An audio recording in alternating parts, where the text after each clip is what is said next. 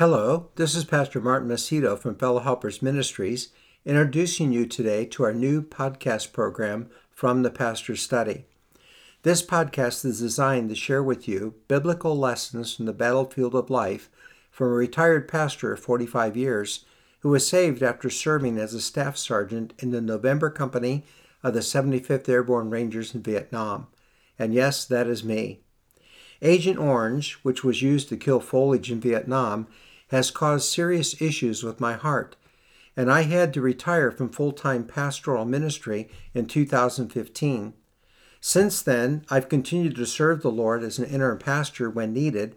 My wife of 50 years and I have also had the joy of helping churches stay up the hands of their pastor and his family, Exodus 17:12, through speaking and counseling in various churches.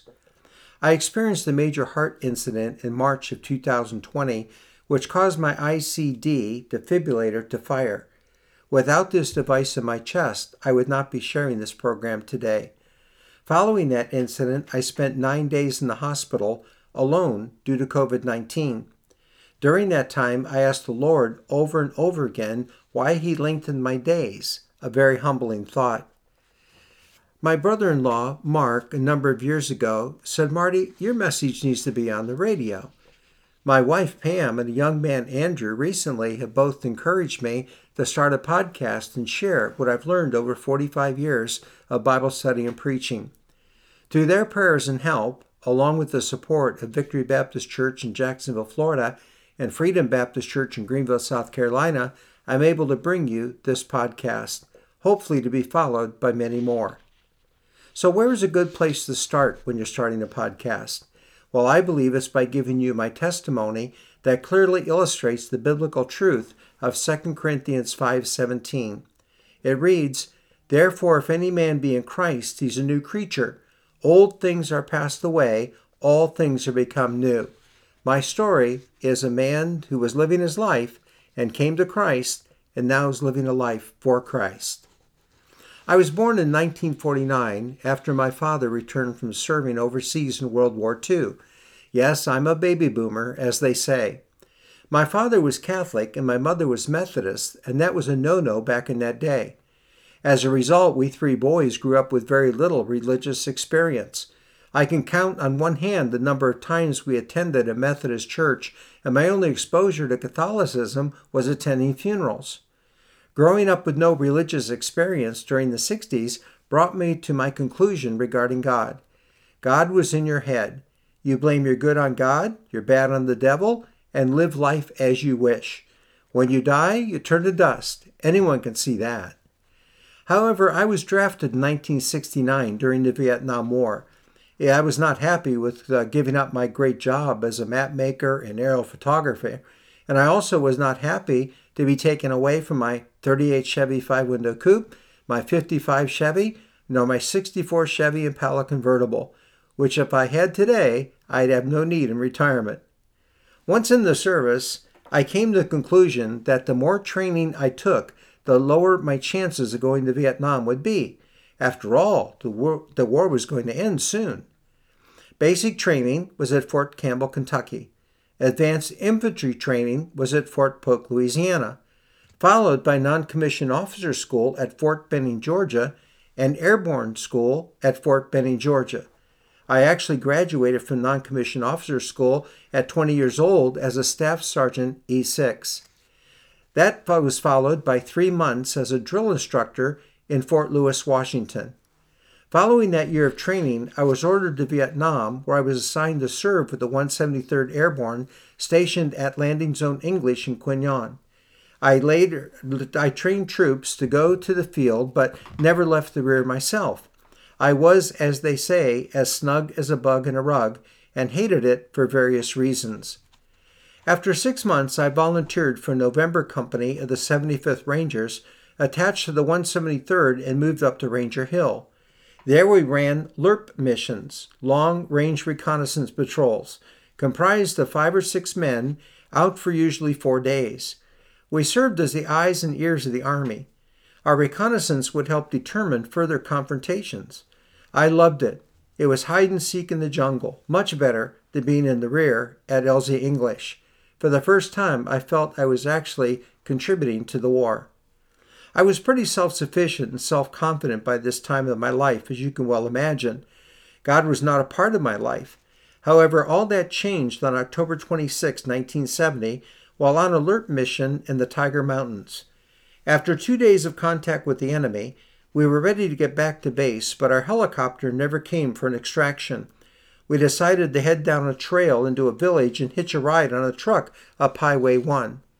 It was on this trail where we set off a booby trap that got my attention and began to open the door to my heart. I was second man on the patrol. The first man, another staff sergeant, later told me he saw the branch but was not thinking and kicked it out of the way. The explosion was an amazing ball of bright orange, followed by a deafening sound, and the impact sent us into the air and eventually landed flat on our backs. Those not injured began firing at the unseen enemy. In the midst of all this chaos, all I could think was that it's all over. Marty Macedo is going to die. But I had no peace that Marty Macedo was going to cease to exist. No peace at all. I remember thinking, there is more ahead beyond this life, and I'm not ready for it. It was very unsettling. While this was happening to me, my wife, that I eloped with 3 months before leaving for Vietnam, good Catholic girl, was working as an X-ray tech at a small hospital in Mentor, Ohio. Pam had scheduled a patient for an exam that required the doctor to inject her with a dye, but the doctor didn't come in. When she called him, he requested that the patient wait and he would come. It took him over 2 hours. Thankfully, the patient, Georgiana, saw this as an opportunity and befriended Pam during the wait. She also had a strong Catholic background, but had come to Christ and was living for him as a true Christian. She began inviting Pam to her home to meet her faithful husband and 3 cheerful children. For the first time, Pam witnessed the family like the one she wished to have someday. In reflecting back, we never remember Lloyd and Georgiana inviting us to their church, but they sure invited us into their lives. While I did not die in Vietnam and did not get saved either, I had no idea of the need nor how at that point. But my heart was opening to the thought of God. In the emergency room of the hospital prior to my surgery, I was more nervous than when the booby trap went off. I remember a saying my unsaved mother used to say, quote, God will take care of you. I was beginning to believe there must be a God, but I sure knew little or nothing about him. After 2 surgeries in Vietnam and a month of rehab in Japan, I was sent home just in time for our first anniversary in December. We settled into life together, as we say, back in the world, and started our family. During this time, I met Lloyd and Georgiana and understood why Pam was attracted to their family. With our Catholic backgrounds, we began to look for a church to have our expectant baby baptized. We asked Lloyd and Georgiana if we could attend theirs, and they agreed to meet us. So Pam, with her best outfit, that is for a night out, and me in what I called my zoot suit and long hair, went to Bible Community Church in North Mentor and heard Pastor John Ashbrook preach. The Bible was preached in a way we never could have imagined. It was real truth and applied to us today. Pam, after a few months of our sporadic attendance, was saved in the living room of our apartment while reading the prophetic book 666 by Salem Kerben. I was saved 6 weeks later after returning from having dinner at our Sunday school teacher's home. The personal relationship my wife had with Jesus Christ after confessing her sins and receiving forgiveness through him convicted me and gave me a desire for the same. Interesting, Marcy was born October 26, 1971, 1 year to the day after my booby trap experience. Also interesting, it was my wife and I who were baptized and not her. She wasn't baptized till she was saved, much older. We sold out all that we had worked so hard for because the things of earth grew strangely dim in the light of his glory and grace. We were also troubled with the fact that it took us so long to hear this message and have this offer, the gift of salvation. And we thought, people need to be telling others about this. And then we thought, we need to be those people. So we sold everything out, including my 38 Chevy 5-window coupe, and headed the Appalachian Bible College in Beckley, West Virginia, where I graduated in 1976 and then entered into full-time pastoral ministry. One of the things that impressed me was that verse, if any man be in Christ, he is what? He is a new creature. Old things are passed away, behold, all things are become new. But another passage that really impressed us, because we grew up in a day and age where people weren't really sure if they could be saved or not, where you kind of had that idea of weighing your good over your bad, and if your good outweighed your bad, you get to heaven, or doing this deed or that deed would somehow win you favor, or belonging to this church or that church would help. Well, that was also confusing to us. But we came to understand when we got serious about searching that God so loved the world, John 3:16, that he gave his only begotten Son, that whosoever believeth on him should not perish, but have everlasting life. Salvation was a gift. And it was a gift that we could receive, and by receiving it, we could know that we have eternal life. 1 John chapter 5, in verses 11 through 13 say, And this is the record that God hath given to us eternal life, and this life is in his Son.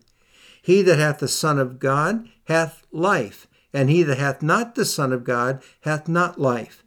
These things have I written unto you that believe on the name of the Son of God, that ye may know that ye have eternal life, and that ye may believe on the name of the Son of God. My booby trap experience not only helped me come to know that truth and become a Christian, but it's had impact on my life. And also it's helped me have others come to know him and have impact on their life over 45 years of ministry. It is exciting to know that God has lengthened my days. And it is exciting to know that I'm still able to be used of the Lord and hopefully having an impact in your life too, through future podcasts from the Pastor's Study. Thank you so much for listening. I look forward to the days ahead. This is again Pastor Martin Macedo of Fellow Helpers Ministries. If you'd like to contact me, please feel free to send me an email. My email address is masitofhm@gmail.com. That's MASITTOFHM@gmail.com.